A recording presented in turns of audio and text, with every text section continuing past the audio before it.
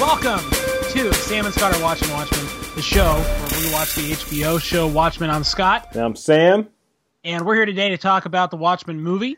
And that's exciting. That is it's going to be an exciting time. Super exciting. Guys, this is the second time we're doing a video podcast. Yes. Video cast. We didn't get enough negative feedback to not do it again.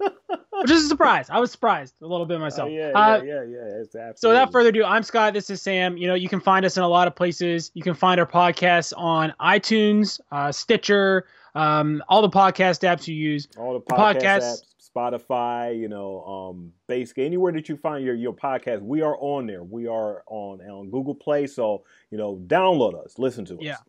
Do it now. In fact, turn off the podcast and listen to our past stuff and catch up. Yeah. Binge if you want to. Binge mode.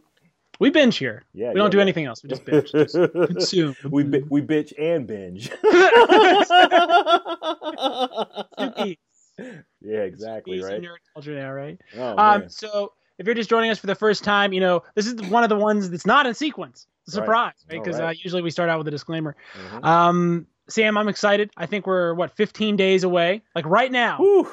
Yeah. Now, exactly 15 days from this. It is on and popping as far as getting the Watchmen. The HBO show is coming up, and it's been coming fast. Ever since they announced this about a couple years ago, I never thought this time these days would just come so fast, so quickly. We're almost upon, October 20th is when the debut is going to happen. Sunday night, 9 o'clock is going to be one of HBO's premiere, TV shows and everything. And hopefully, we get something great going on. A lot of people are into this. It's getting a lot of buzz right now. The creators, everything. So, real exciting time. Mm-hmm. I remember when they announced this show, we'd been podcasting for a while, and you said, "Hey, let's do a show about Watchmen." Let's do a show about Watchmen. And I thought to myself, that show's never going to air. Is that what you were thinking? Oh, that's my. What I thought. So I figured, when I said, sure, we'll do that. Yeah. Whatever, Sam. Yes. Okay, we will do it, Sam. And then somehow we're going to end up talking about Batman the whole time. Yeah. And his tendencies, don't forget about that. He's Warner Brother products, right? So we're real excited for the show. We've been plotting and planning on this for a lot. So this is, this podcast is kind of the capstone for our series about the pre-show media. Right. Super exciting. I remember when I saw this movie, I saw it the week it came out back in 2009, and it was March, so it was pretty cold. And I just remember having like literally one of the 5 or 6 worst hangovers of my life. Oh man. This movie really? Just being like, wow. Oh man. Yeah, it was like day 3 or 4, like day 2 of 4 or 5 anyway. 10 years is a long time, kids. It really is. So I anticipated this movie greatly. Obviously, I don't have to prove my credit here as far as liking Watchmen. Yeah. So just to start us off, all right, I want to address, we're going to talk about things we like, talk about things we didn't like. We're not going to go scene by scene by scene by scene, because I think that our recap is like enough of that. Well, we've done like 12 issues and everything, so this is like, going into like the movie. We don't need to do a breakdown as of right now. We might at some point in the future, but as of right now, we're not going to do a breakdown scene by scene, as Scott was saying about like the actual movie itself. Just to get a couple house cleaning stuff out the way, Scott. You can reach us on nerdcyclopedia.com, so make sure you go to that site. As Scott was saying that, make sure you check out all our podcasts. Email us at nerds@nerdcyclopedia.com, and also at our Gmail, Sam and Scott are watching Watchmen. Excuse me. It's our email is watchingwatchmen@nerdcyclopedia.com. See. What would it be if I didn't have my main partner, in crime, correcting me on a live video podcast, Watching Watchmen at Nerdcyclopedia. Get it right, Sam. It's like, see how he's looking at it. See, I don't get to see him that often and everything. And he's giving me the side. I say, so you don't know this by now? Oh, Jesus Christ. Sam. Someone's gonna be like who the heck is Sam? Why does everyone hate him? #hate Sam. So without further ado, let's jump into my favorite part of the whole movie is right at the beginning. and that's your favorite part. it's my favorite part, and it's awesome, and it's really good. So the scene where they talk about they play the times they are changing by Bob Dylan, and they show the montage of the rise and then collapse of the Minutemen in the 40s. That is my favorite part of this movie. It is sweet. It is like the best. Yeah, I think I think throughout, like when it first came out and everything, that was probably like the biggest jump off, the biggest the thing about the movie itself, because it really got into like the history in a 3-minute montage. It really got into like the history of the Watchmen and everything in a way that really just capsized like the whole like the 12-issue miniseries, maxi series and everything. He captured that really great. In a whole music, video-ish. Zack Snyder had a music video-ish background. So he is the best. He's one of the best music video directors ever. Yeah. I mean, honestly, just between this and what was that movie? Was it Jawbreaker? Is that what it was? What was that movie called that he made in between like this and 300? Sucker Punch, or was that after? The Sucker Punch? That's the movie I'm thinking of for sure. Okay. With the 5 females. Yeah. Okay. And they have like the different music video action sequences, like 1, 2, 3, 4, 5, and she got a lobotomy. So those are the types of movies Zach's good at, things where we don't have to talk about character. No. So he's really great at like slow-mo action sequences, and I was watching this movie with Holly, my wife, and she just finished the comic book, so like coming soon to her episode, we're going to talk with her about all this stuff, so we're super happy about that. But she was like, is he just strong enough to just punch through walls or something? And I was like, just think of this like a kung fu movie, and this is going to be a lot more fun for everybody. You know what I mean? Yeah. I mean, it's a sad thing coming off reading the book, having to come to think about this movie as such that, because a lot of people really do like this movie. A lot of there's a cult following with this movie that I think it was a way of like of Zack Snyder's, his way of directing movies, like with Sucker Punch, 300 with the slow motion action and everything, combined with the fact that you're combining the immovable object with the material, so there's no way you can actually avoid the actual impact of the material with the way he directs his movie. So when he combined it all together, it sort of created this hodgepodge of like just a mixed bag. I think with me and you and a lot of other people, it just created just this way of looking at this movie and just being just like, okay, what is this? What is this that you're actually putting out there, Zach? Versus those who have actually, you got people who actually not really what I want to say here, who haven't really read the books, who actually look at this movie as like a Bible. It's like, this is one of the best movies ever made. Well, it's not a bad movie. Before we, I'm not going to cast those sorts of aspersions on it. I think that the problems with this movie really come down to Zack Snyder and the rest of the production crew did kind of focus on remaining faithful to maybe the wrong parts of the story.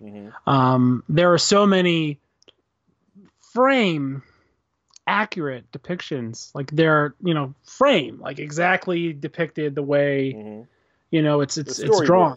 Yeah, storyboarding. And there's so much of that you can tell that there was just this, there was just a drive to honor the source material and to be faithful to it. Yeah.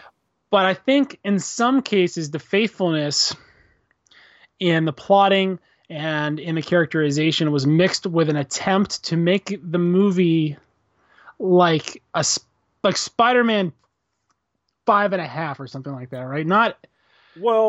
Which makes it feel like something out of a different era from what it was, because it came out in 2009, which is firmly in the current superhero era because it's after Dark Knight. Yeah. And I think Dark Knight's the beginning, the first movie of the new superhero. In my opinion. Okay. Yeah.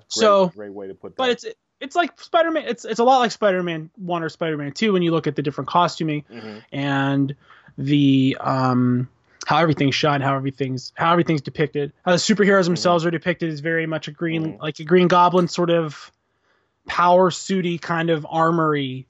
You know what I mean? That's what Ozzy's suit and Night Owl's suit kind of look like that.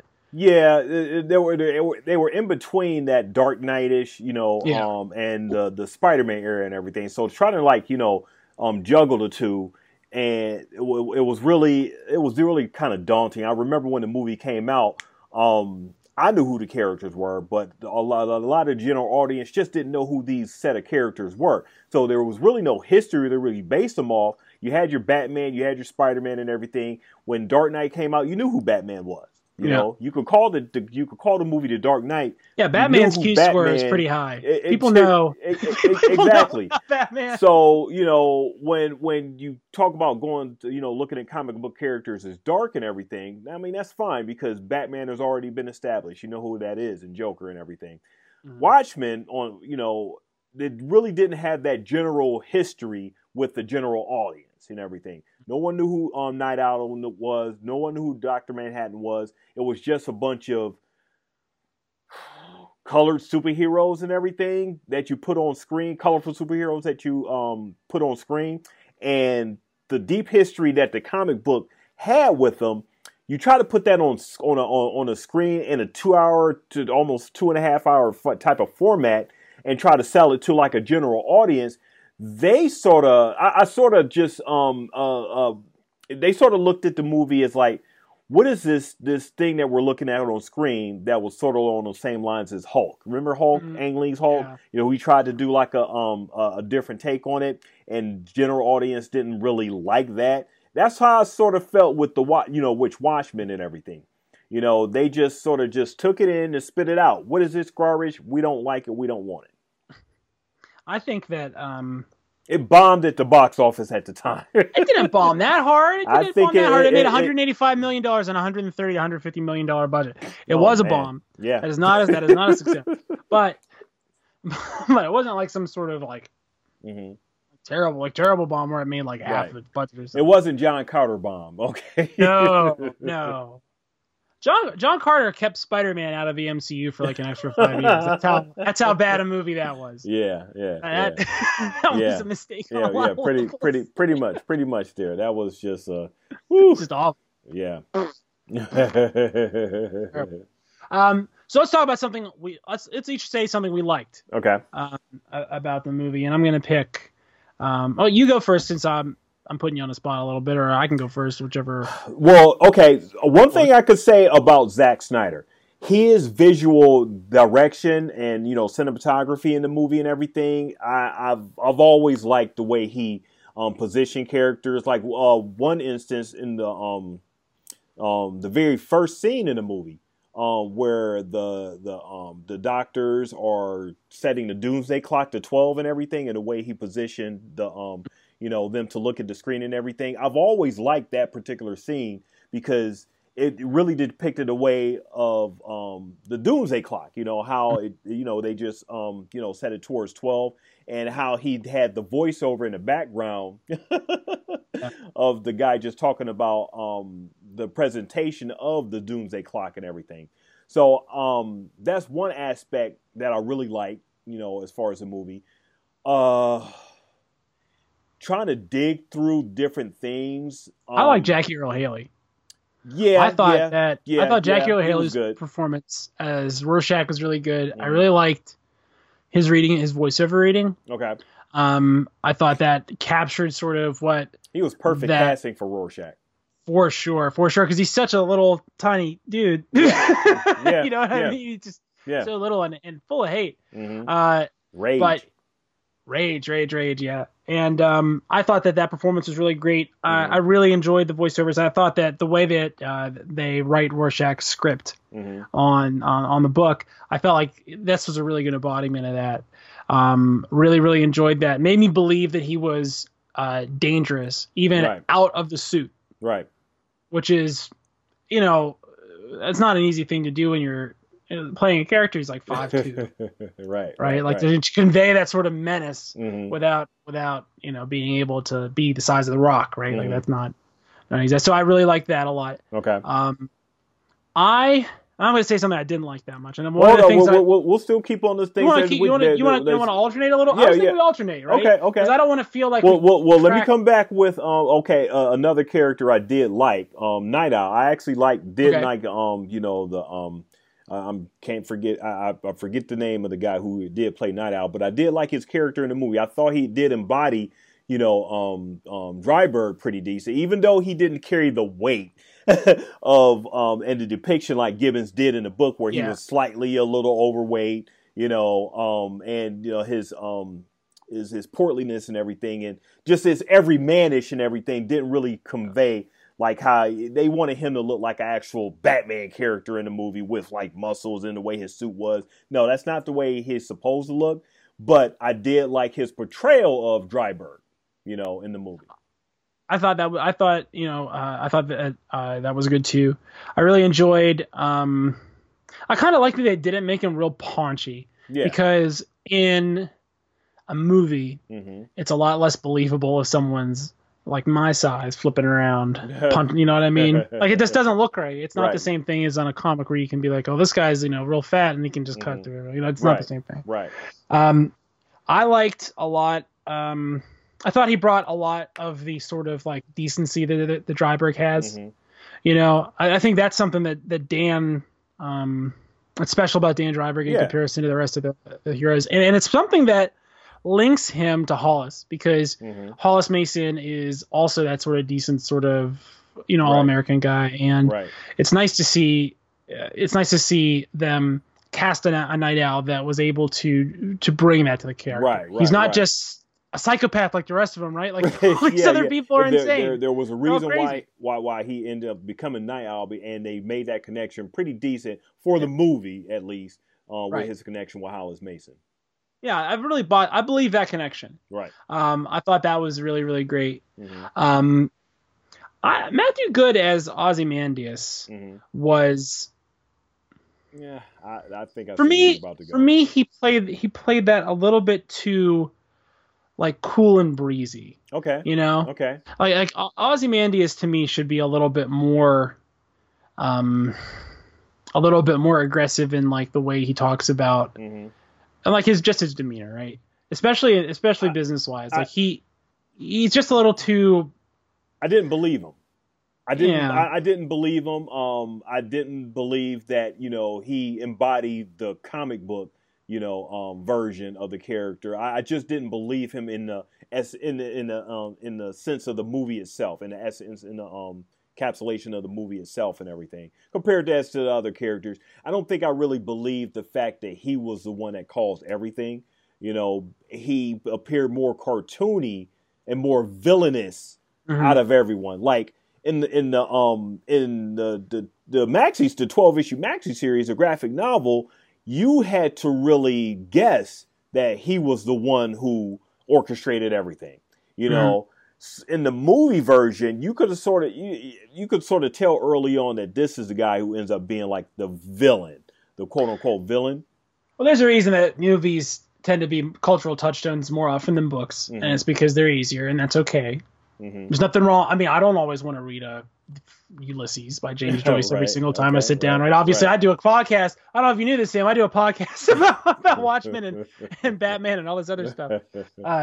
So for me, that's pretty cool. Yeah. One thing about it that's sort of weird, and it's one of those production adaptation things, is that they took great pains to get someone. They got John Boyd played Richard Nixon, I think. Yeah. And they had all these lookalikes for like Lee Iacocca and Ted Koppel and John McLaughlin, all these really famous TV people. And that was weird because that is something that is not really that present in the book. I mean, certainly you get Nixon, obviously, and all the Nixon cronies that are still kicking around the 80s, like Gordon Liddy and all those guys. But you don't have a lot of those sort of like famous cameos, like Michael Jackson isn't in the book. You know what I mean? And he's not in the movie, but there's all these like little things that they want to place it in 1985. To sort of drive the point home to a general audience, this is taking place in 1985. I don't think you necessarily have to hit a general audience over the head that much I think it's sort of going to hit on, and we'll probably talk even more about this and keep hitting on the point, later on, that they keep hitting on points where you're missing the point of the actual book itself, and you're taking away the soul of the book. I think what you were trying to say early on, some of the things that Zach missed when he was trying to input like all the action and everything and all the stylized thing, is sort of just, and when you were talking about the panels, the storyboarding and everything, just sticking so close to the storyboard, you missed the soul of the book. You miss the whole essence of the book itself by just sticking so close to the source material that you just miss all the nuances and miss all the layers and everything that you really can't tell in a 2.5 hour movie. Mm-hmm. Now I want to address this then, because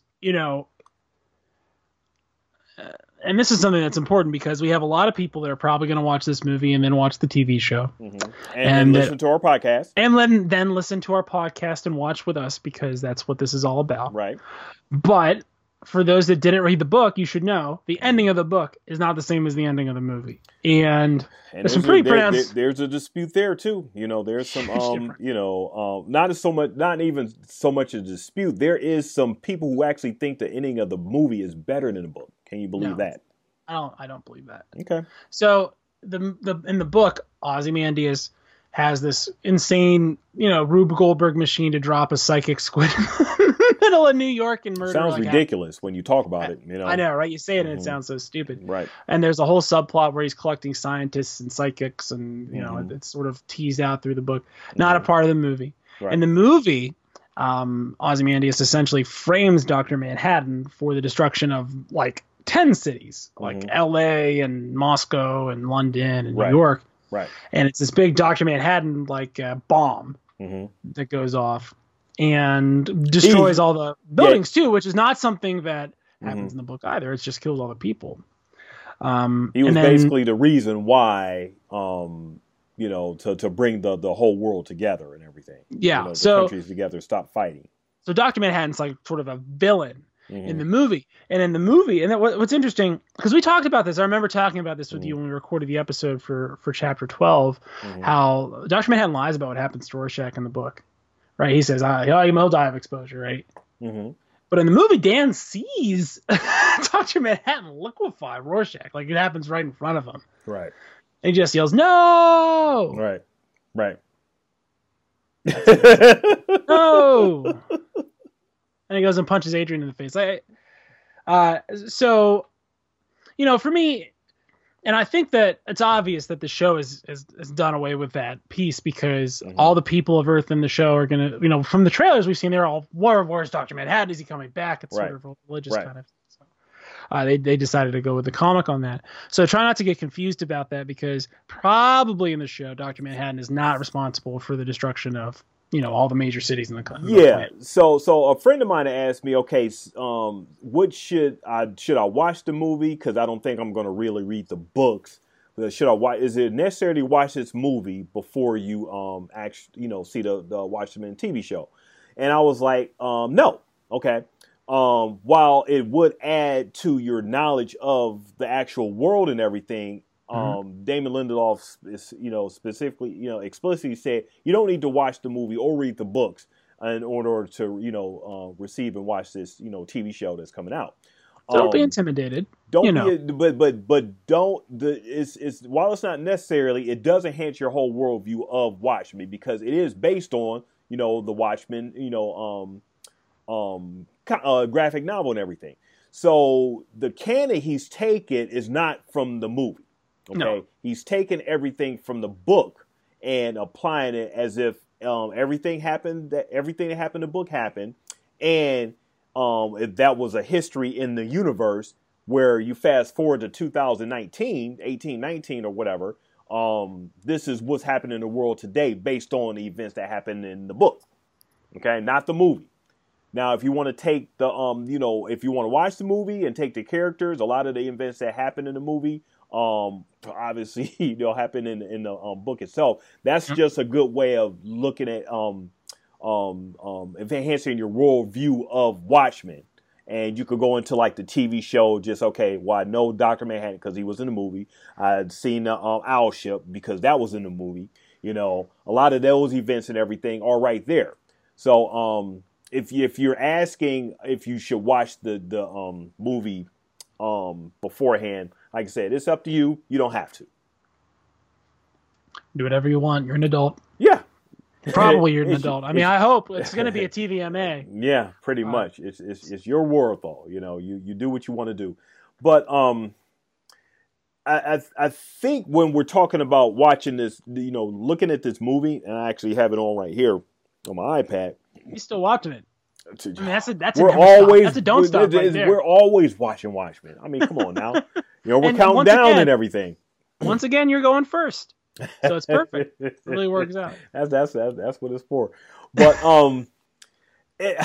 just the gloss. One thing that struck me and still strikes me now, the gloss of the movie is just, while it's fine on its own. If this movie wasn't called Watchmen, you know, it would be fine as a movie on its own. But the gloss and like the stylization and everything of the movie, it just takes so much away from the source material. And a movie doesn't have to be beholden to its source material, but it's so much Zack Snyderness to this movie based on what we know of him with Sucker Punch, you know, 300, Dawn of the Dead and everything. It's so much Zack Snyderness in this movie that whoever made the choice of putting him as director of this movie just did such a bad job in choosing him to do this movie. You know, I feel like if he only was doing a movie about this universe in like 1942, it'd be fine. Yeah, it'd be really good. Yeah, with characters that we don't know, have no relationship, you know, and everything, and he actually knew what he was doing and everything. Then yeah, it would be fine, you know. But you smack this with Alan Moore, and we know how prestigious Alan Moore is, and how, you know, how much we hold high the source material. We combine that with Zack Snyder, and you're just going, like I was saying before, you're just going to get this hodgepodge, a mixture of different stuff that you could say, okay, this is good with the movie, and this is bad with the movie, you know. And when you combine it all together, it's just not a really great mixture in my eyes, you know. Now, like I said before, there's a lot of people who really like this movie, and watching it over again, as we've talked about, like the 12 issues and everything, I've gained a little bit more of appreciation of the nuances of this movie and how he tried, especially with the director's cut and the ultimate cut. So you watched the ultimate cut. I'm sorry, the director's cut. What did you think of that compared to when you've last seen the movie? So I hadn't seen the movie in a while, and part of that is because since, you know, we talked about doing the show, I wanted to come fresh when we did the podcast. I didn't want to have seen it like 6 or 7 times this year. So I think that the director's cut's better, for sure, because it has more things. It has the murder of Hollis Mason that I do not remember being in the regular movie, in the real release, right? The real release, the theatrical release. The theatrical, yeah. It's got more in the montage too, which I like. At the beginning, so there's plenty of stuff like that, little scenes and little differences. We were like watching it today, you know, and I was like, oh man, am I gonna get this done before we go to air? I was I wasn't sure because it's so long, you know. Yeah, so much. Right. There's extra little Nixon bits and a few things like that could go. Right. But I would say that on the whole, the director's cut does add more than it takes away from the theatrical. So what did you think about the ultimate cut? The ultimate cut, it was a little jarring and everything, because I did watch it with my wife, and she was like, what is this cartoon doing in the middle of the movie? You know, and why does it keep interspersing? You know, what is that? Why? She just couldn't figure out what the heck the Black Freighter meant. You know, why was it there? Like, what? We know why it was in a comic and how it, you know, was really just presented the overall theme of the, you know, Watchmen period and everything. But the Black Freighter inside the movie itself really didn't make sense to me within the, if you really didn't know why it was there, you really didn't make sense to have it in the movie period, you know? So, I know why they did it, because they just wanted to, complete the whole, ultimate cut. But get it all together. Get it all together and everything. But it really wasn't necessary in the context of the actual movie itself. You don't need the Black Freighter in there. So so we know the Black Freighter and the artist, which is nowhere to be found in the movie. The reason why he went to that island, the whole reason that's in there is because it's that guy. Exactly. So why would you put this in the movie and make it as your actual animated thing, but just to say, okay, I did the Black Freighter because it needed to be in there? No, you don't need the Black Freighter anywhere near this. If this is the type of movie that you want to tell, Zach, you don't need the Black Freighter in there. I understand it may have disappointed some of the fans, in 2008 when it came out, if you didn't put it in there. But it wasn't necessary in the whole context of what the story he was telling in the movie if you don't include Max Shea, his whole efforts and everything and create. Because they're not necessary. They're not because you don't need them. Period. Because you already have a boogeyman. You Dr. Manhattan. Everybody's afraid of him already, right? Right.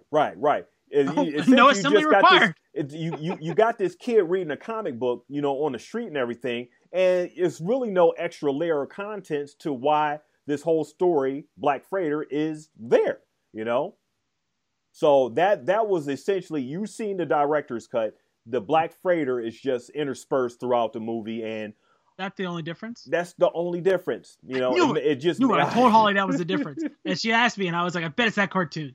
I bet it's that." She was like, "Gerard Butler was the cartoon guy." I was like, "Gerard Butler. It was a big deal." Also, he owed Zack Snyder. Probably still owes Zack Snyder for his career.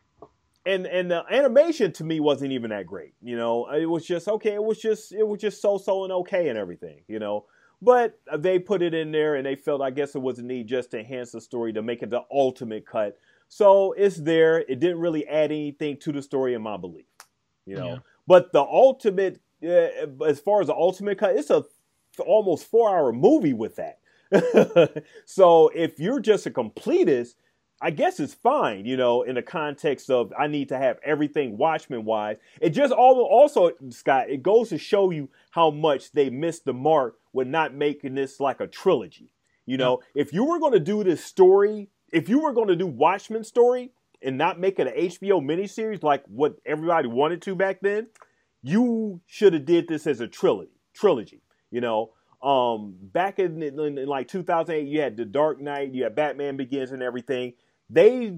Whoever made the decision, again, Warner Brother executive, to just make this one movie just shows me that you did not understand the material that you had in your hands. You had a really good opportunity to expand. If you wanted to make money that bad, you had an opportunity to expand this story out for 3 movies, which is like how movies are pretty much done nowadays. They want to expand the universes, expand the stories and everything. Back then, one and done standalone, we'll see how this goes and everything. I always thought Watchmen, if it was done in a movie, should have been a trilogy or, a Lord of the Rings type of thing. But they didn't want to do it. To me, it's like, if you were to put just the story, just like the Rorschach on, like just that piece of the story into this movie, and then you wanted to have other movies that showed like 66 or the Keen Act, or you wanted to do it like that, I think that's really great. I don't know how much better a movie's going to get. Honestly, just because of the challenges you're describing, because so much of this story is based on character development and history and understanding what karma does to these people, right? What the karma of subsuming their own morality in the service of a greater good, right? What does this do to these people? It destroys them over time, and that's something that by its nature doesn't pay off as much in short form media. No, not at all. So Watchmen is actually the perfect show for HBO to adapt because it is more adult source material. There's sex in it, and HBO long sex content. Hey, we ain't hating. We ain't hating. I'm not a hater when it comes to that stuff. Way to go. You do what you got to do. We had the Game of Thrones, right? Huh? And I'm not a hater on Game of Thrones. No one's hating on Game of Thrones. Not on this podcast anyway. We don't do that. But so for me, I'm really excited that it's coming out as an HBO series, and they're going to be doing things in this universe and using. It seems like what they have is sort of a mythology of the events of 1985, a disputed accounting of what took place. And it seems like, this Rorschach mask terrorist society Mm-hmm. has sprung up from the Minority Report, or Minority Reading of '85, which is that it was all a crock, and Ozymandias probably is still alive and evil and nefarious. Right. And probably there's a lot of interest in holding that harmonious world order together, you know? Yeah, we'll do a preview podcast and everything, talking about how that, how those events that happened in '85 influence, like, this group, this quote unquote this cell terrorist, group that's coming out and everything in the HBO Rorschach's series. Journal. I mean, that's my inference from what we've seen so far. It's my guess, and I guess you're right. I shouldn't be guessing. Yeah, well, it's a lot to talk about there, and I do want to get to that too. But just to circle back to the movie here and everything. Okay, fine. Sam. Circle back to the movie just like you want to circle. It's some things I'm looking at here, like they had this night shot of Rorschach jumping over a building, into like a Dark Knight-ish with the lightning striking and everything. He's jumping, he's going towards Dr. Manhattan's where Dr. Manhattan is doing his experiments and everything. And we're about to meet Laurie and everything. But before that, Rorschach is like Batman. He's not Batman in the in the graphic novel. He's the graphic novel is so grounded that Zach really missed the point in making this like the Spider-Man-ish, Sam Raimi. It's a lot of Sam Raimi-ish. Yep. With his version, that which is so weird because it's coming out of the same shop, right, as The Dark Knight, yes, and as Batman Begins. And Batman Begins came out 4 years before this. Batman Begins was like 2005. Yeah, it was a while ago. And Chris Nolan didn't even settle into his Dark Knight style with that. He was still conforming to some Warner Brothers stuff with the Batman Begins. But he was moving the needle, right? Yeah, It's almost like if you look at Watchmen, and they could have either done what was new, or they could have done what they did.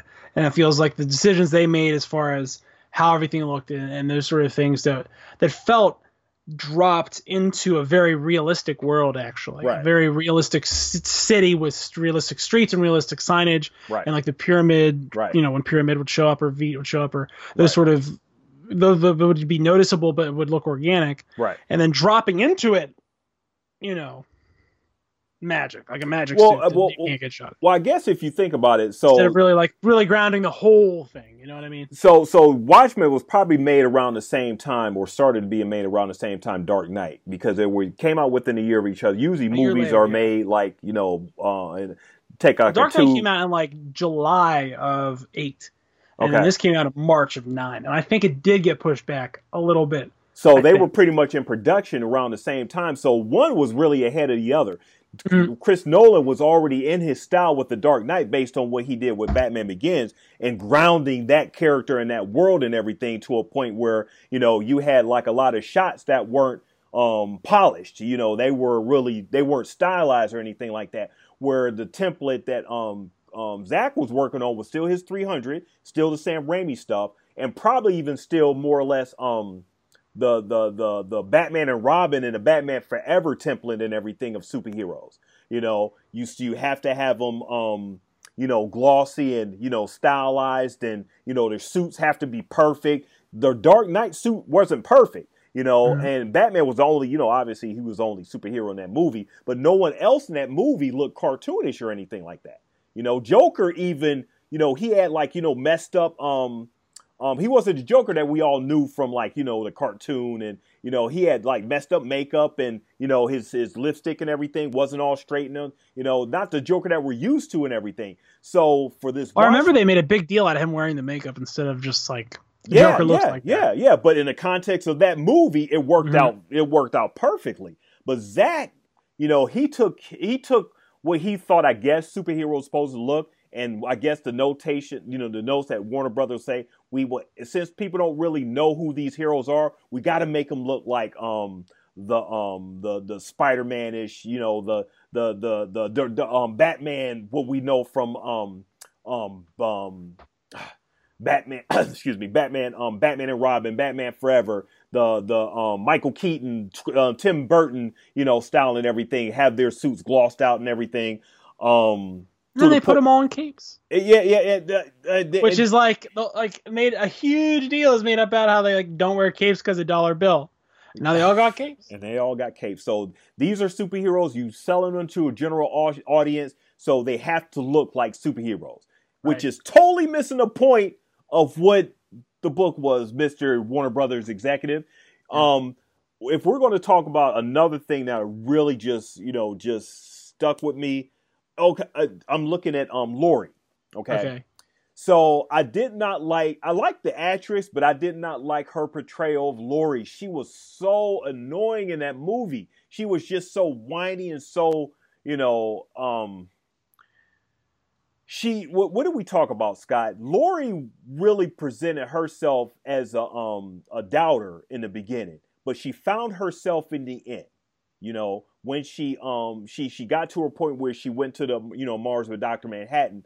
And the Dr. Manhattan made her realize who she was, and who was her father and everything. And through the course of the series, we see Laurie develop from not an annoying, because she didn't come off as annoying. She didn't come off annoying at all in from the first issue to her whole development to a believer and towards the end of the series and end of the Maxi series and stuff. The way this actress portrays her, or maybe the direction she was told to, it just didn't. She was another character I really didn't believe. I was thinking along the same lines on Malin Ackerman today, and part of it is that she's a little too feminine.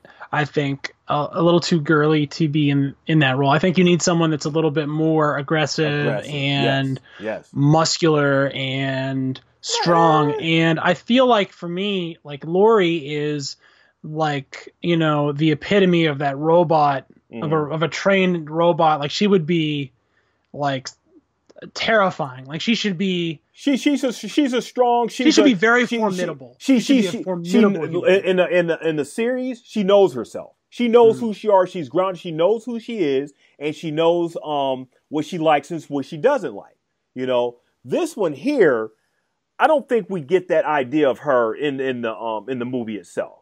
We get that she's like it's just following beats, it seems like, and up until the point of when everything happens in the movie. And like you said, effeminate.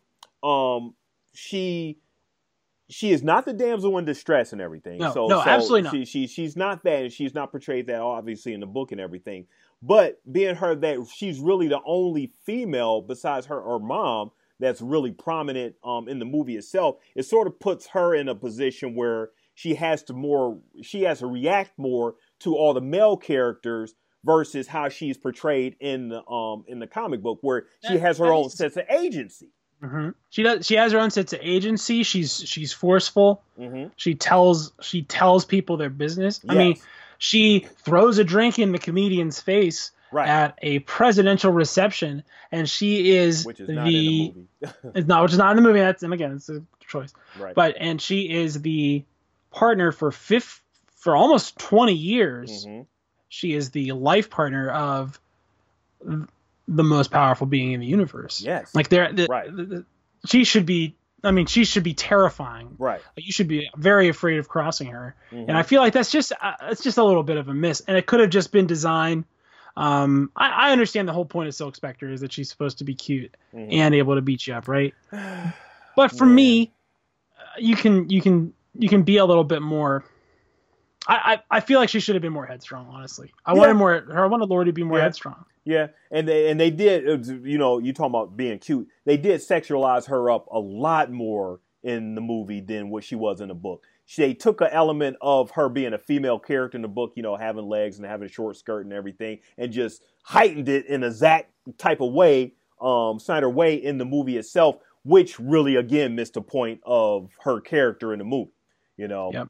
So they took some of that from Silk Spectre 1 and put it on Silk Spectre 2. Yeah. And it just doesn't work out because Laurie is just so she wants things on her terms, and she's not willing to settle, and she doesn't want to be thought of as a sidekick, right? Right. Well, exactly. Part of what she's doing in Coming Out with Dan is not being a sidekick, and having her not be like that is not. Yeah, it's a little disappointing. You got a character in the book who has that agency. The one in the movie doesn't.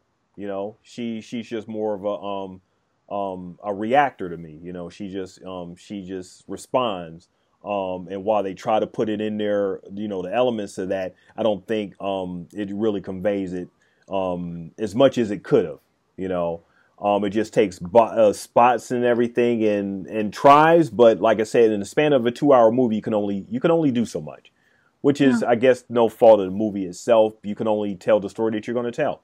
And part of it maybe is a function of the times. You know, maybe it's just that, you know, what we're looking for is an audience has changed a lot in the last 10 years. And it sure has. But we're willing to, you know, what the audience now is willing to see a woman do has changed for the better and significantly. You know, we had Captain Marvel come out this year. Right. I feel like there's a good example of what I'm talking about when I say aggressive and headstrong and stubborn. That character is, to me, more along the lines of what Laurie should have been in this movie. Yeah, yeah. And it's funny that you say that because Alan Moore gave that to her in 1985. And, of course, comic books weren't really respected as, like, great mediums then. So for them to just, I guess, continue that disrespect and not really put it in this movie is just a way of them just trying to sell, you know, characters that nobody knows again and seeing what they can do, you know, with those characters. Watchmen was not meant to be made into toys. So if that was their reasoning in trying to put this type of movie out with Zach and his Glosson, I mean, they just totally missed the mark. Another thing that I did want to specify and say that I hated from the beginning when I first heard it in the movie was the fact that they called them Watchmen. You know, they called the team Watchmen. Are you serious? You know, that smacks. That stinks.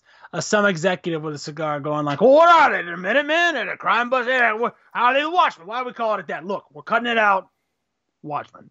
That's what we're calling all of it. The audience is just going to be so confused. Why is this movie called Watchmen when the team is not called Watchmen? You know, it's like, are you not giving your audience that much, you know, we can go into a whole diatribe about, you know, executives not really respecting audience intelligence and everything. Are you really just going to disrespect the audience intelligence enough to really say that, okay, we need to call this, if we're going to call it Watchmen, we need to call the team Watchmen, like the Avengers, Justice League. They need to be called Watchmen, you know, in the movie. I guess there is a point to that. If they called the show the X-Men Mutants, I might be a little bit. Why is everything an X? I don't know. They're really into that. They really. Oh, I mean, they're into X. either they're really into Tilted Jesus or. Yeah. Oh man. Tilted Jesus is my new thing, by the way. Tilted Jesus. Okay. Yeah. All right.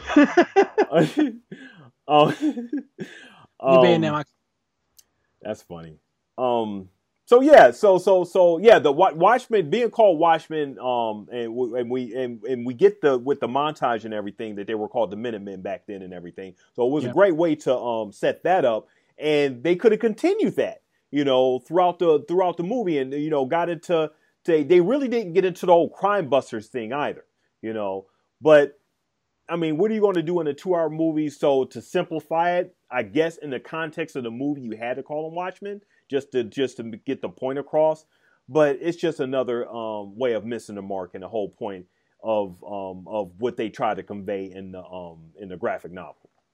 I'd have really enjoyed seeing a paunchy Captain Metropolis in this because, you know, one of the things they changed is they made Adrian be the one calling the meeting and they maybe did from 66 to 71 for whatever reason they had to do that. Probably because they didn't want Dr. Manhattan making out with a 16-year-old girl. Probably be the reason. I mean, right? Okay, fair enough. Yeah. Fair enough, Zach. Yeah. Right? Hey, you got to take your liberty. I did like the when the montage when they first introduced the Minutemen.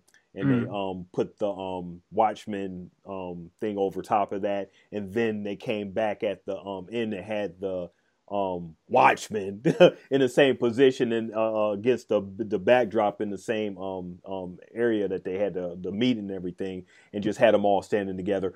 Great, Zach does some great positioning and framing of his characters. He definitely knows how to do that. You know, I had to do a music video portrait. There's nobody in the world. Zach would be the first one you would call. He would be the first one I would call. And I don't want you to feel, it should be. I want to mention here. I mean, we'll talk a little bit about the stuff we like, the stuff we don't like. I mean, this is a solid B for me. Yeah. Including the expectations that I would have for this particular.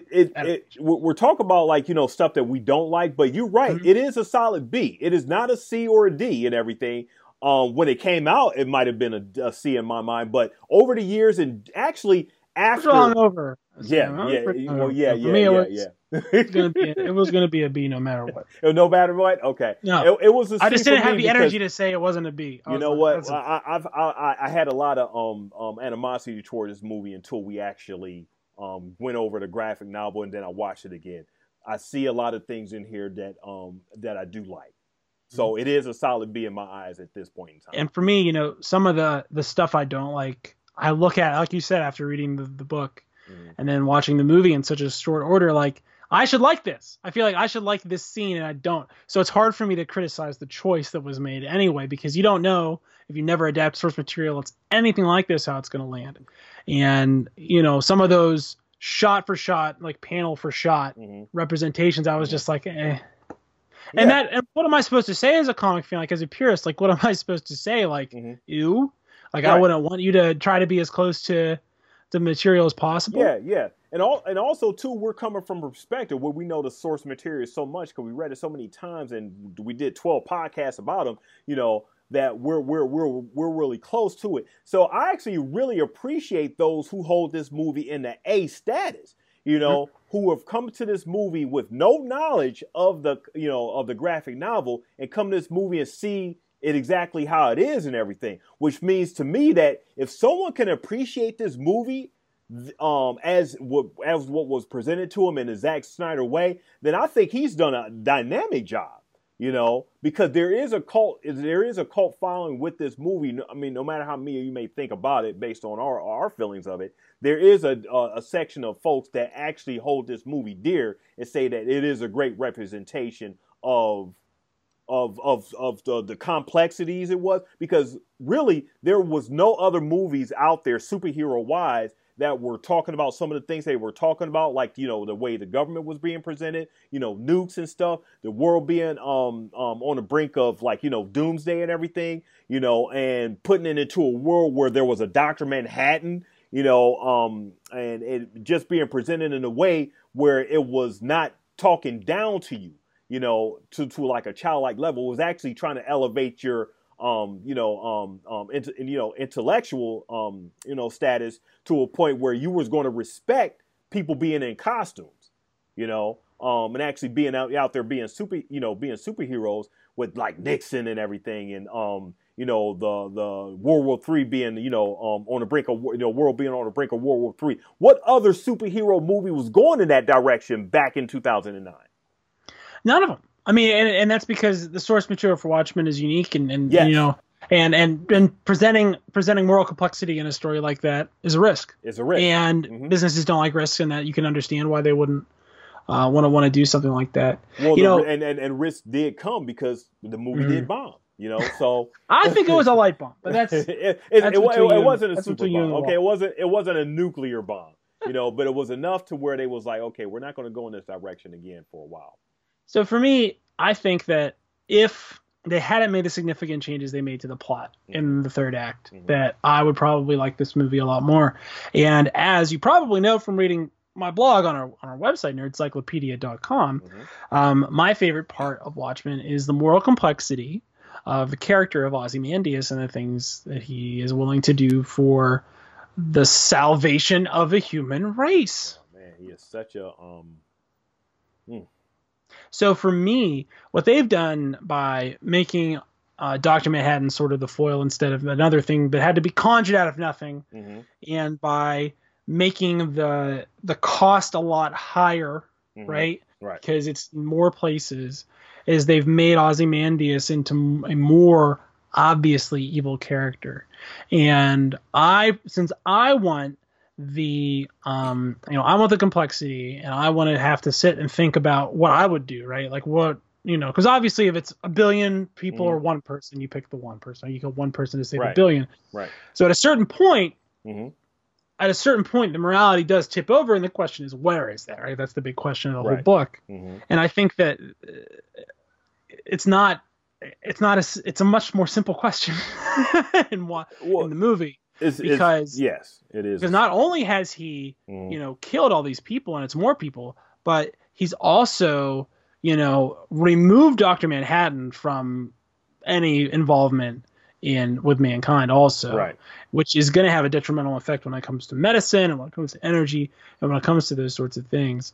And it's also, like I said, much more evil to do what he did in the movie than in the book. It made it a lot more black and white instead of the gray area that the book had presented. So you're not supposed to think at the end of that movie like, why are they hassling Ozymandias? You know what I mean? Like, you're not supposed to think like, it was an easy choice. It was an easy choice for all of them to just say, we're going to cover this up forever. And the movie does kind of make it a little bit too easy on them. Yeah, and it also makes me think of the question of going to another comic movie, Infinity War, the question of what Thanos did, at the end of that movie. Spoilers for Infinity War for the two folks who haven't seen that movie. Spoilers for the Odyssey too. Ulysses gets home. So there you go.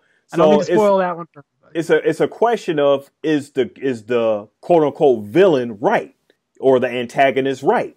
Thanos made the choice. Okay, he had to get rid of half the population of the universe in order for it to survive and thrive and everything, and not eat up all the resources, which is what could come at some point. Which is obviously stupid because human beings and other biological entities reproduce exponentially until they run out of resources. So what he really is angry about is the entire balance of life, and that's not something you can really fix. Exactly, but the question in his eyes was that I had to do this. Same as Ozymandias, I had to be the one to make this decision because no one was going to do it. So I have to be the savior. You're so caught up and full of yourself that I have to be the one to do this. But in the movie context, it just took all the layers of why he did it, and like you said, didn't make that didn't put any type of complexities towards it. It just made him sort of like a black and white villain. He's the bad guy. You can sort of tell in the beginning, even the way his hair was presented when he was when we first seen him in the in his office and everything. That okay, this guy is not good. So and it really just took away the whole mystery of trying to figure out who killed the comedian. You know, you can kind of see who it is. I mean, and I don't think that coming out 25 years after the original source material. I mean, come on, it's okay to leave a little bit of the spoilers go. I did think that them having Ozymandias catch that cleaver like this in that first scene was pretty rad. I like that a lot. I thought Ozymandias' fighting style was pretty excellent. I thought that how that was presented was good. The rest of them, yeah. I mean, Rorschach was all right, but the whole. I like the casting of comedian. I thought that was Morgan. really Jeffrey Dean Morgan, perfect casting for the comedian. He really portrayed him as like the sociopath that he was.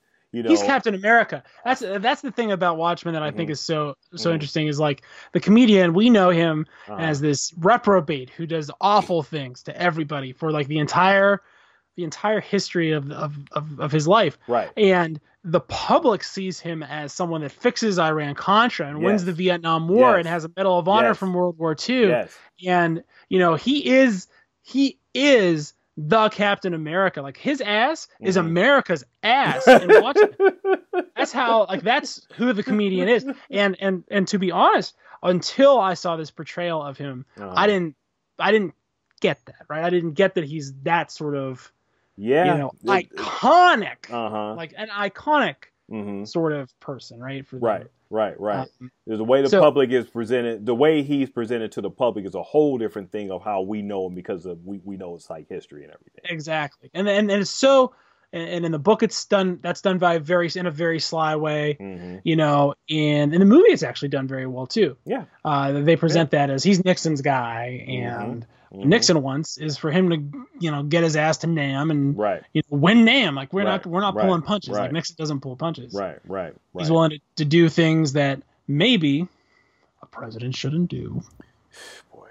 In order to maintain his own political power. I mean, listen, parallels to fiction. The parallels and, you know, the callbacks and everything to a story that was done back in 1985, and, you know, it's we're going to have to at some point address some things. So, but yeah, so Comedian was a really great cast in my eyes. You know, the way he the way he played the character was really great. I wish it was a way where, you know, it was a little bit more meat that he could have put or breathing room he could have put on the character, but he did as well as with the movie that was presented for him. What can you do? I mean, you get thrown out. You get thrown out a plate glass window like 4 seconds into the movie, and then we whine about him not having screen time like we don't get it. Like, you know what I mean? Like okay. Yeah. But that's the thing, is like with an HBO show, we'd have got a whole episode of them doing something in 1940, and we would have got a whole episode of him and Dr. Manhattan in Vietnam, probably. Right. You know, for seasons. You know. How do you think the portrayal of Dr. Manhattan was in the movie? What do you think of that? I think that they leaned a little heavy into the nudity angle, and I think that part of that is just a difference in how the mediums work.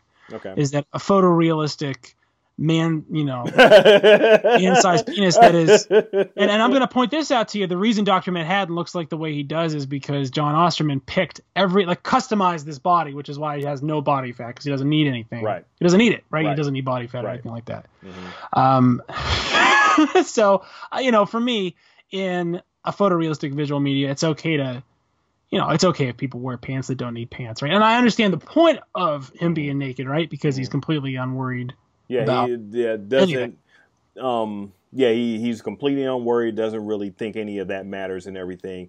But in the context of the movie, you would have had to build up to that. That's the only part of his body that jiggles, by the way. The rest is because there's no body fat on him, so there wouldn't be any jiggle. You know what I did? I did also like. I love the way that they played up when John first turned. You know, when he got first, you know, disintegrated and everything, how they how they built up to that from the music and everything, you know, and how it just, you know, the scene just escalated and everything. I think that sequence in that scene was really great, and how they made the audience just feel for this character. He was doomed as soon as that door closed. We see it in the book and everything, how that happened. In the movie, we see it happen in, like, you know, in a real time type of context. And it's just like, oh man, this guy is just like, you know, he's about to get, you know, toast, you know, because they can't open that door, and then all of a sudden he just breaks, and then we get this voiceover, and that's another thing I do like, the way Zach sort of juxtaposed, you know, the voiceover with like flashing back and forth between like, you know, times and everything, because we had, and I believe in that sequence we had him going back and forth from different timelines of when he was talking about what happened, just kind of like how they did in the book too. You know, I did like the way he did that in the movie. Excuse me. What did you think about the way that he chose to speak? Because I've watched some of the motion comics, which are on YouTube, and you should check them out. Okay. And the dude that does those does one voice for everyone, so the girls sound weird. But his Dr. Manhattan is like, it's very robotic and kind of stentorian, like this. This is how he talks, right? Like that. Mm-hmm. And you know, the Dr. Manhattan we have is sort of very wispy, because he's afraid if he used his real voice that your body would liquefy and he would have to reconstitute you. And he's quite frankly a touch busy right now. That's kind of how he talks in the movie, right? Yeah. But I want more. I guess I wanted more. You think? A little trouble, just a little bit more, especially when he gets a little heated. I felt like he should have been a little bit more angry when Lori told him she was sleeping with Dan on Mars. I thought he just was like, I'm mad now. Well, in the issue where he did let when they had that exchange and everything, I think. Well, you asked me how I felt about it. I think they got it right in my eyes. I think he comes across being that he's Dr. Manhattan. He doesn't really have a care in the world, about trivial human things and stuff. For the fact that he is sort of softer spoken and wispy, in the way that you say it, I think that does capture. I think they did capture that, really good in the movie. Really, the only time I think he really did yell was when he said, "Leave me alone," just like how he did in the book when he made everyone disappear and everything. In the context of the movie, I thought that was a little okay, that was a little over the top. But that's just it's the way like, it happened in the book. Why not have a 6 volume? You got a not 1 and a 10. For me, I wanted more of that. I want a little more. For me, I kind of maybe wanted him to be a little more angry at the end. Okay. And that I think that changing his murder of Rorschach into an open thing. Okay. And we're not watched him. Right, and removing Ozymandias lying about murdering his assistants. Yeah. It changes a lot because I think that those lies being at the end and being additional, optional lies says a lot about what's going to happen in the story. Next, and pulling them out, I think changes a lot of. I feel a lot more confident that they'll be able to pull it off in the movie than the book too. I guess that's true because I feel like there's more concrete information, and Dr. Manhattan again really exists. Well, I think I see your point to a degree. I mean, had Dr.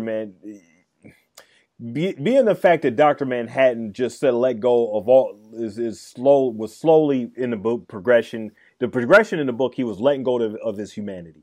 He was holding on to certain things that was a part of him, a still part of John Osterman, and then he just slowly over the years just became truly Dr. Manhattan and was just letting go. So I guess an element of the anger should still be there to a degree, but it shouldn't be as much as it was from when he first turned.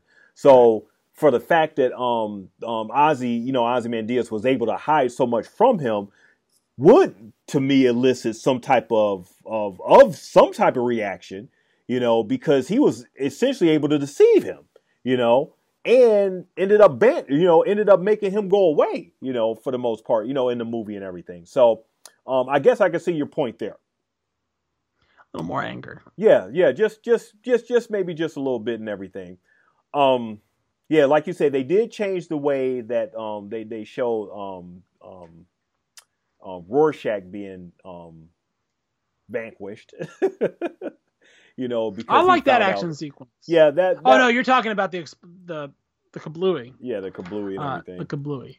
The kablooey's fun. Yeah. They made him look like a blot. Okay, I'm okay with that. I'm okay with the smiley face thing. Whatever. Yeah. Just certain. I mean, if you fan service and everything, that's fine. One thing I didn't like in the movie, or I shouldn't say didn't like, but I was disappointed. I'm not going to say I didn't like it, but just disappointed in when they presented the whole when the dogs when the 2 dogs ate the child and everything, and they presented that in a way in the movie where it didn't hit me as much as it hit me in the book. I don't think I really got that feel of. I think in the movie it was just shock for shock's sake, as the way it was presented. Where in the book it was sort of like a build up. Rorschach was dealing with all these criminals until finally, but this was before he actually became Rorschach. He entered into this one case where someone did something so inhuman, and he was so obviously guilty. Right, so obviously guilty and everything, and then he the book presented itself in a way where it was no dialogue. He saw the dogs, he saw the bones, He saw the dress of the was it a girl yeah, the little girl and everything, and we pieced together in the book what exactly happened, and then he took his revenge on the of the kidnapper and everything right after that. But we piece all that together. The movie didn't give it a chance to do that, and it really didn't present it in a way where we could appreciate that sequence, if you could even appreciate anything like that. But it just took the whole emotion to me out of that whole thing, because it really changed Rorschach at that point. You know, it changed him from being just a costume crime fighter to actually being a sociopath. I feel also like the decision to make him not torture that guy right was a mistake. I feel like he definitely should have been. Yeah. The fire thing was definitely better than what they did. Although I don't remember in the theatrical release that scene being quite as graphic as it was in the director's cut. I think there's a big hunk of head that just comes flying off. Yeah. The gratuity of a few scenes in there was like, okay, Zach, you're missing a point. It's not really, doesn't have to be like that. Oh, like that chick's hand? Yeah. The secretary's hand is. Yeah. No, we don't really need that, Zach. Thanks. Thank you, Zach. Thanks, Zach. But yeah, well, I guess we could go over just a lot of other different stuff, but overall, like you said, I really give the movie a solid B after going back over the 12 issues and watching the movie again, especially the director's cut. Gives a better representation of what I thought I think at the time when Watchmen came out, I wanted the movie to be so great so much that it really ended up just falling on its feet due to my expectations. So the movie has not changed whatsoever in the past 10 years since it came out. The movie is still the movie and everything. It's my perspective of the movie that has changed. And, like I said, I can appreciate it more. I made a post on Facebook in a couple Facebook groups about what did you think was better? Did you think the end of the movie was better, or did you think the comic book ending was better? So I'll first start with you. I think we talked a little bit about it beforehand, and towards the beginning. But what do you think? I think the comic book has more to say. Okay. More complexity, more moral complexity. Okay. I think that the psychic squid itself is not a device that I miss, but its replacement with Dr. Manhattan is not a better resolution for me. Okay. That's what I will say. Does it make more sense in the context of the movie that Dr. Manhattan is the cause versus the squid?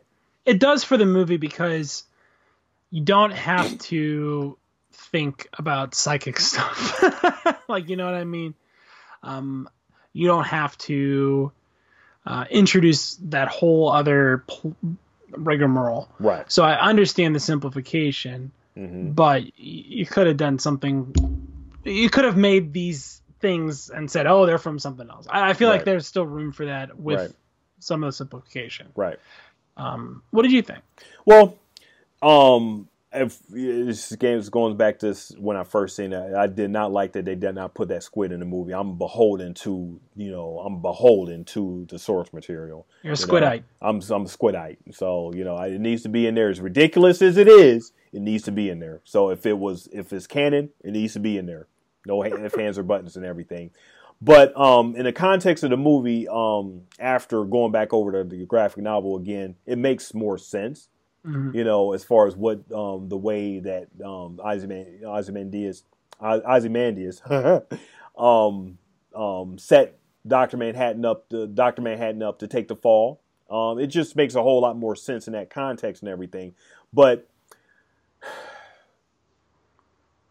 a giant squid, how ridiculous is that? Period. But I think it's presented in the fact that it's so something that's so unbelievable that could happen, that could unite the world, and make them come together to a point where you already have Dr. Manhattan.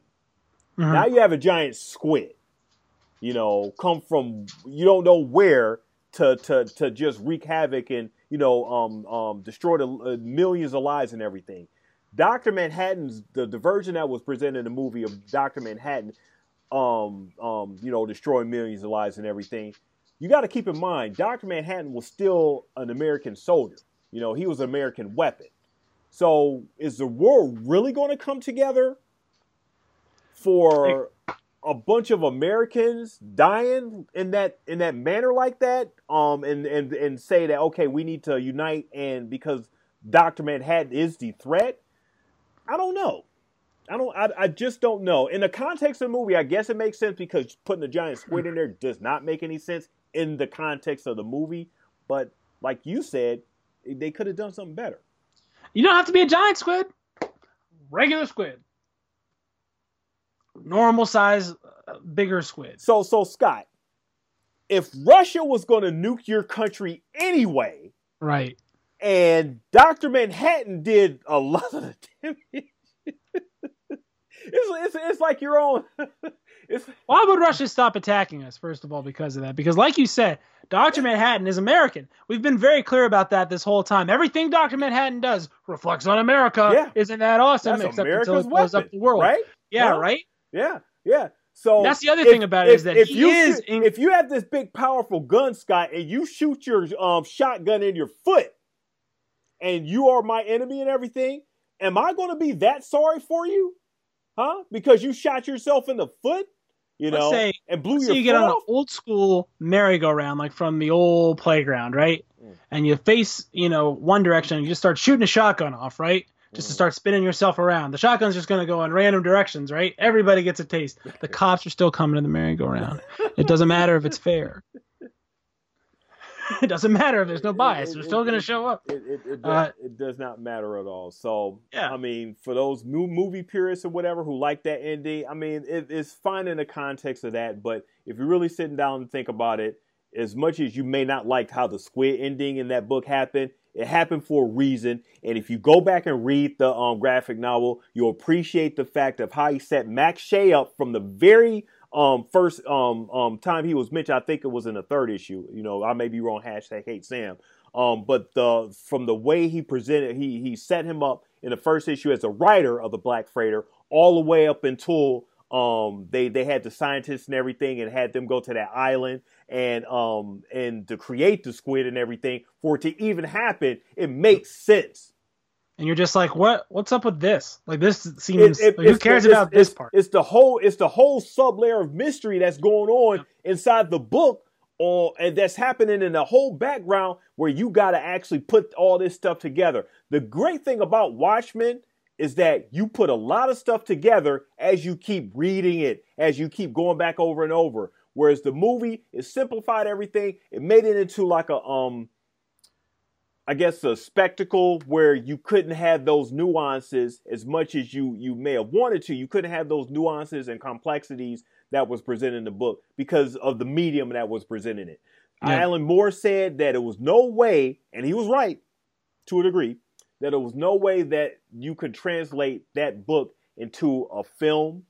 And I guess you can't, but you can certainly translate it into a TV show. Mm-hmm. Because the way he presented, Dave Gibbons and presented those panels is great storyboarding for a TV show, not a movie. Yep. I agree. I'll co-sign on all that. I do want to say that again to the people involved with the production of this thing. We just, honestly, I feel like you did as good as you can do. I want to be clear about that. I don't want anyone thinking we're ragging on the production people or the writers or anyone. It's not that. Right. It's just this source material is what it is, and it's probably not best for a 7-hour movie. Well, that 7 hours is actually a trilogy and everything, so maybe it could have been, but it wasn't presented like that. It was presented in a 3 hour, minus the Black Freighter stuff, which didn't mean to be in there again. It was presented in a 3.5 hour movie. I'm glad I went with the old physical media Blu-ray. Yeah. I'm pretty happy. Yeah. I did an old school, Watchmen style. All right. To wrap this up, we are going to be doing like a preview of the show. One of the things I'm hoping the show does, I hope it doesn't make the same mistake Zach did. Be so beholden to what happened that they sort of missed a point. I know Damon Lindelof's history from The Leftovers and Lost, and I recognize a lot of the elements that he took from, especially Lost, from The Watchmen, which makes me believe that he understands the material. But it's one thing in understanding, and it's another thing in having your own agenda. So, what concerns me a little bit, and not to say that he seems like he's going to delve a lot in race with this series and everything, and I don't think the original Watchmen material really delved into that a lot. It didn't really approach that really at all. It really didn't. In fact, the characters that we spend all our time with, with like 2 exceptions, are all white. Yeah. And there is definitely, in my opinion, that makes a very important statement about America, certainly during the time period when the Minutemen were active. Right. I mean, the police were not going to let black people run around in mass and, stop robberies and stuff back in the 40s. Right. Like it was just that's a whole nother layer that Alan Moore didn't tack on that could have been explored as well. So if Damon Lindelof's aim is to try to explore that element in today's society, then maybe he really understands this even more than we do. I think that's going to be, if that's the case, then that would be an important angle, because if Watchmen's a story about America's love affair with superheroes, right? Mm-hmm. If that's what Watchmen is, then I think that you cannot ignore the way that race and class are linked in this country. I think that that's a very important part of the understanding the American story. And so seeing that explored in a fictional proxy, right, an alternate America where right, Richard Nixon was in charge right, for like 4 years or how right.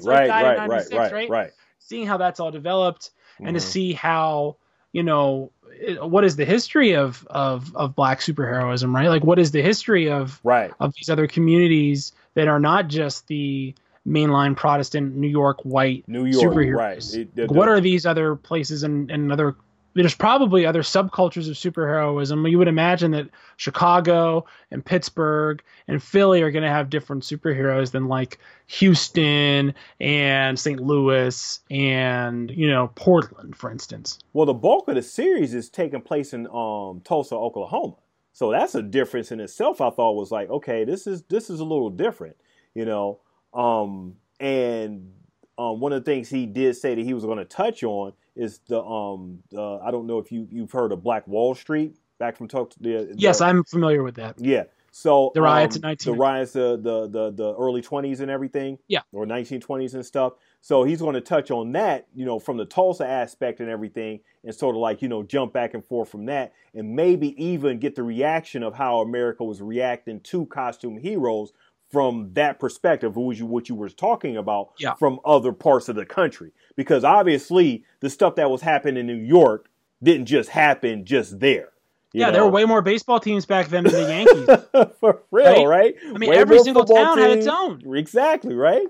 Wheeling, West Virginia probably had its own superhero in the Watchmen universe. And I'll tell you, his name was Moondog. And he drove around, a bike, a lot of flags. Cool dude. We all knew him. So we're excited. Again, we're excited to see how this is all going to go. We got, like I said, one more podcast, a preview podcast before we actually, and that's going to be a short podcast previewing, the Watchmen. And then we get into it. We get into October 20th. We're going to be coming at you guys with, instant reaction right after the episode. And then the couple days later, we're going to have a full reaction of like the whole episode of how we felt. about it, and going by scene by scene and everything, just breaking it down and seeing if Watchmen really measures up to absolutely. Is it the new Westworld? Is it the new Game of Thrones? Is it is it gonna be that? I'm super hopeful for it too. Mm-hmm. Something people may notice. Mm-hmm. Some material investments Mm-hmm. in the Nerdcyclopedia Studios. Yep. So we've been upgrading things to kind of get done what we want to get done for you. Bring the video here. Yep. And we're real excited. A lot of this improvement is to be ready for this show. So we are dialed in, and we're going to be here with your coverage, and we're going to have a great time. It's going to be awesome. We're definitely ready, so we're setting up big time. So make sure that you keep following us on Nerdcyclopedia, at Nerdcyclopedia on Twitter, on Instagram, and on Facebook. Make sure you join in our Facebook group. We do have a Facebook. Sam and Scott are watching Watchmen on Facebook. Yep. And we are posting all over social media. Scott and I, I'm actually at Dog Pound Brown. Scott Ed is at Steel City Hitch. Yes. Oil and water for the next couple of months. Yep. And you can follow our regular, like I said, at Nerdcyclopedia. Make sure that you email us again at Nerdcyclopedia, and also watching Watchmen at Gmail. we just have no. It is watching Watchmen at nerdcyclopedia.com. again. Go. Oh man, that's two. That's two. I know. I got it written down. I'm cheating because I got notes. I'm slipping tonight, but make sure so you can find us centrally at nerdcyclopedia.com. All our links are there. Make sure that you listen to our podcast. Make sure that you're telling people about our podcast if you're excited about our podcast, because we love Watchmen and we love nerd culture and everything. Yeah, read the blogs that I write. That he writes. Mine blogs. Don't get it twisted. It's not that. Those are not for share. This podcast is a collaborative experience between me and Sam, and we really enjoy doing it together.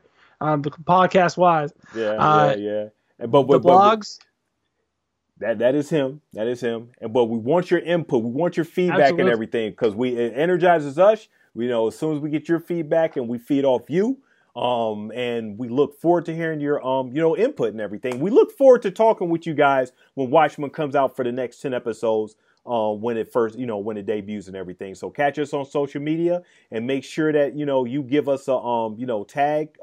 If you don't like what we're saying, or you like what we're saying, we're a hashtag Hey Sam, hashtag Hey Scott, but we're excited, Scott. We are super excited about this.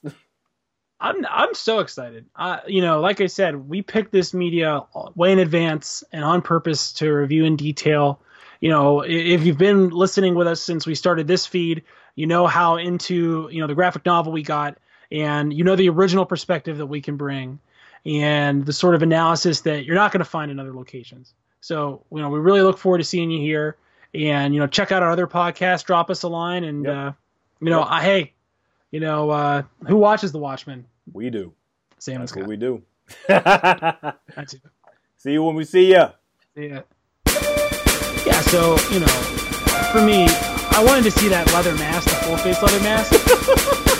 that took me out of it, because, he should be a lot more ashamed of this scar, and it should be more prominent in my opinion, right? He shouldn't just be running around, not in a full leather face mask. Damn.